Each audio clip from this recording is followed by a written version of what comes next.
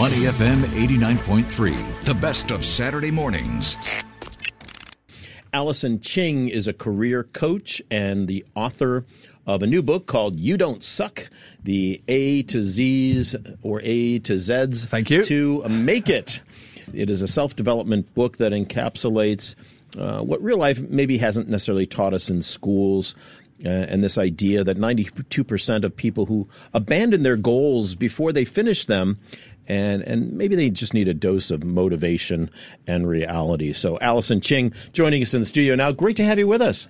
Thank you. Great to be here. Yeah. So tell us, how did you get the inspiration for making this book happen? You don't suck, the A to Z's to make it. Well, I think firstly, it's from my own experiences. I think I have taken many falls, but what I felt that it's not about failing, it's about taking the next step after the fall. So to really like embrace what's the lesson learned, how do you refine your approach to get better and achieve your goals. So, and when you have taken so many falls, you can compile it to make a book. Well, There you go. Let's get there, Alison. Give the listeners a sense of an overview of how you got here. You mentioned the falls along the way. What has your career path been like? Very, very interesting question because I get asked a lot during interviews. I started off in the arts. And then I realized that, you know what, I wanted something more. So I went in search of more opportunities. So I went for business school. Right. And after business school, I joined some well-known companies, had a lot of experience with them. And right now it's more, I think right now after I've come from a place of a lot of exploration to current a place of ease. And the next step is how do I move from a place of ease to a place of passion? Yeah. To do what I've always wanted to do. Because I was in arts in the beginning, was that I've always enjoyed writing. I've always enjoyed sharing. But at that time, I mean, with limited information, experience, or even guidance, I'm not sure how I could craft a successful career out of writing. Yeah. Or of doing things that I love. So after a long road of exploration, I'm glad that I'm finally here right now where I can move from a point of ease to be satisfied with what I've achieved to go on to the next step. Well, that's interesting because as an author myself, it relates a bit to our previous guest, the graffiti artist. A lot of challenges in Singapore to following your passion, and particularly if it's an artistic passion of any kind. In your case, my case, writing. Were there obstacles along the way? Did you have people, whether it's parents, family, peers, saying, "Oh, you can't make money doing that. Go into business, do something else"? Was it difficult to follow that passion? Yes, it was. And to be frank, I think my parents have been pretty supportive. I think the biggest critic came from myself. Oh. Because I didn't really stay on the path of art was because I just wanted more money. It's a very honest Singaporean answer to things, isn't it? And a very appropriate one on Money FM. But So I've always felt like, okay, so allow me to use like book as an analogy. Right? Say you're in chapter C right now and you want to get to chapter X. It's not always a straight path.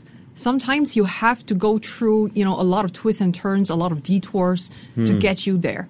But, It's interesting that you say that because you were an art student at NUS, you're an editor at Reuters News, you did your MBA from INSEAD, you're a program director at different MNCs. I mean, you have had what many would say was a very successful career. More than one successful career along the way. But then at a certain point you felt like this wasn't necessarily your passion. You wanted to move more toward the coaching, more toward the writing. Is that how it was for you? Actually, yes and no, because I've always enjoyed like writing and sharing and inspiring others. So that is like my prize. So I've always kept my eyes on the prize. But it's also like, I think all the experiences that I have spent more than a decade helping companies achieve a lot of like major milestones and goals through my roles as a program director. And I'm really hoping to use that knowledge, that experience, to translate that experience into helping people actually achieve their own personal and professional goals. So everything, I think, it comes a point where the dots start to connect and things in your life starts to converge. So if you're open to seeing that in your life, right? Yeah. If you're open, I would say that a lot of times people don't stay onto the path, or people wandered off the path was a lack of a strong why, a purpose and a clarity, as well as I think many people, especially the people whom I've coached, did not realize the amount of work that it takes to get you to where you want to be. Yeah. Well, the book is called You Don't Suck, the new A to Zs to Make It. Was there a particular client or a personal story, an anecdote where you thought, that's it, I need to write this book? Was there an epiphany like that for you? Yes.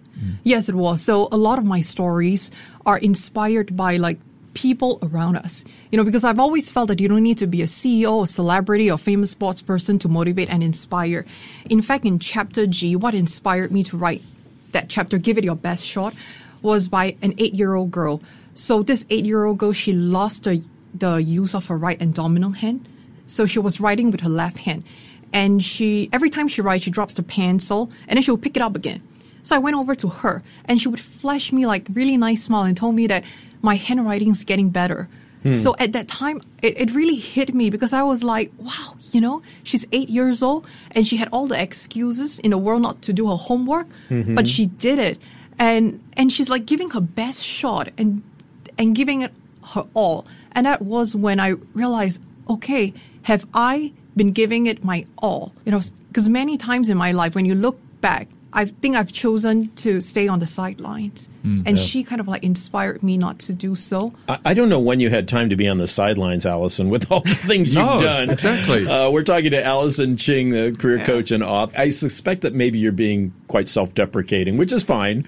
Okay. But let's drill down a little bit on the book. Okay. And people that have perhaps not lived to their fullest potential or have maybe given up on a goal. You mentioned one of the statistics was 92% of people abandon their goals prematurely. How do people go about, based on your book, getting back into it, getting their mojo back, getting back on track with things that they may want to do or new goals that they want to reach? What do you suggest to them? Simple steps. Yeah, simple steps. So I think I would say that my book covers the 3 M's, the mindset, the methods, and the motivation. So mindset, like how do you set yourself right? Set up yourself correctly because resilience, you need a positive growth mindset. And besides having the mindset, it's also about having the methods because it's all encompassing. So methods would be like, how do you set the right goals?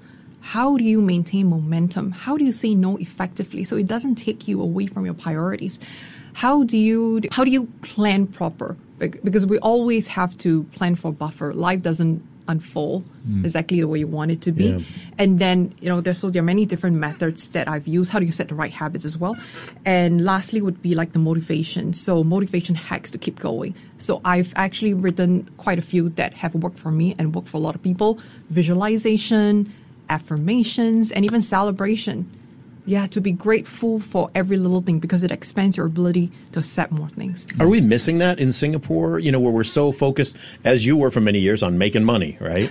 And paying the bills and the rat race that we all find ourselves in, oftentimes in this amazingly kiasu world that we live in Singapore.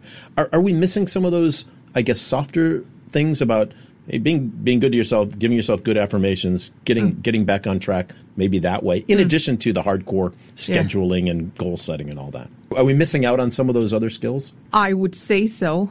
And I'm really direct, but I think that we may complain a bit too much. No. Really? Not in Singapore. We spent 3 hours complaining on this show. We don't celebrate enough. And I think that is actually very important because we tend to reserve celebrations for the big things. But that's not, I would go beyond that. In fact, like even the most mundane things, right? For example, a sunny weather, completing your task for the day. And if you think that those aren't worthy of celebrations, just think about how the opposite would affect you. Like a raining days and then leaving your work undone and having to do it the next day, or even waking up feeling like crap. So waking up feeling energized, it's a great feeling and you should celebrate that because it gives you the energy to start the day. So we forgot about all these things, these little things, and they actually build momentum. That's such a good point because we all know about Singapore's position on the happiness indexes. We work too hard, we sleep too little, we're constantly stressed. As a life coach, and also some of your lessons in your book, what would be some of the points, some of the salient points that you would say to our listeners when it comes to those who just feel a little bit stuck? They're in that rut, they can't seem to get out of it. What would you say to them? There's so many things that I would say to them. One thing is to, I guess, look inside yourself and really see what drives you. What is that why? What is your purpose? What's that something that will motivate you to do that thing every day? So that's really important. And then another thing is to really have a support group. Because success does not have to be a lonely journey. A lot of times you want to do something, but it's hard to do it on your own without somebody to hold you accountable, without someone to guide you. So have a really strong support. What does that look like, though? Because say you're in your mid-20s, late 20s, or early 30s. You're in a job that you really don't like, but you don't necessarily see a way out of it. But you got to you got to pay the bills and make money. How do you get that support? How do you move forward? Now, for example, last week in the new budget, we saw there's a lot of money that's going to be available for upskilling, retraining, up to things like that. $4,000, Yeah. So is that a strategy? Maybe take advantage of a government program, for example, to upskill into a new field that might be more interesting. But how do you get that support group and those new opportunities going when, frankly, a lot of times it's easy to feel like you're in a rut? Yeah.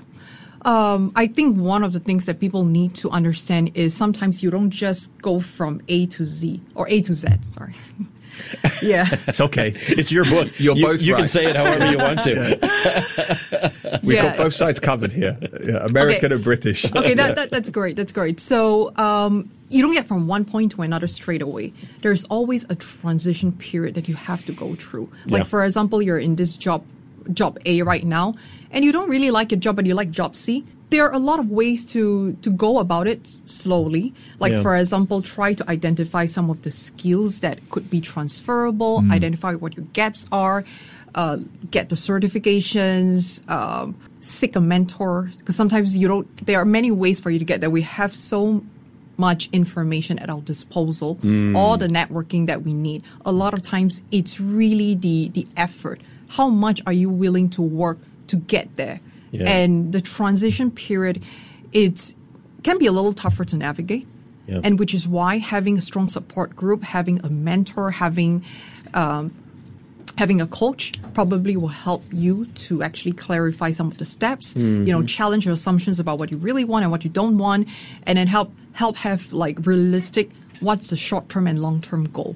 So somebody, it probably comes down to first, somebody you can trust. Yes. So it could be a family member, or it could be a colleague at work, or it could be somebody you know from a social group or whatever. But finding that one person that you can say, hey, would you be my sounding board? Is that maybe a first step that could work for people? That would be a first step. But I've always felt that you don't just get your resources or your knowledge from one person, because different people will play a different part in your life that helps you to become a better person. Because you always need that friend who is like a teacher, who's like your sounding board, who's really strict. You always need the other friend who have fun with you. And you always need another person who even just do like silly things with you. So all together combined, they just make your life a lot more complete. Just on that realistic goal thing, friends of mine, Singaporean friends, not just Singaporean friends, you say, what's your passion? What really drives you? And they'll be very frank. Money. Money drives me. But at the same time, the job I'm doing that gives me the thing I supposedly want, which is money, doesn't make me very happy. So and that's a very common story in Singapore. So how do you deal with that contradiction? What is your passion? Money. What makes you unhappy? The pursuit of money. How do you deal with that? That's the tough one in Singapore that I think many Singaporeans face. It is. I would argue that money is not necessarily a passion. I would agree with you, by the way, but I'm just saying what people say to me. Yeah, like it's beyond money. What is it that you hope that money can get you? So you have to keep asking that question. Like, is it security? Is it something else? Is it holiday? Then what do you link that security to? Is it making sure that your children have a better life than you? So it's not, money is just the very first step, but you have to dig deeper and then get to the root cause. And sometimes you may have to ask very difficult questions. Yeah. And that's not something that a person can do it themselves. And put yourself into a slightly uncomfortable position, which I'm sure you've done several times with the different career changes you've had. I'm sure that there were some moments you're like, wait, am I doing the right thing here? Or if not that, just getting through that uncomfortable phase. Allison, we do have to leave it there, but if somebody wants to get in touch with you to learn more about the book or to just talk to you about your coaching, how do they find you? They can look for me at my website, allisonching.com. Oh, that's easy. That's very And easy. your new book is called You Don't Suck, the new A to Z's or Z's to make it. Where can they find the book? They can find a book on Amazon.sg, but it's available for worldwide shipping. They can find it on Kindle and Kinokuniya bookstores. Fabulous. Wow, you've taken care of all of it. All right. Allison Ching, career coach and author, thanks for being with us today. To listen to more great interviews, download our podcasts at audio.sg or download the audio app. That's AWEDIO, audio at the App Store and Google Play.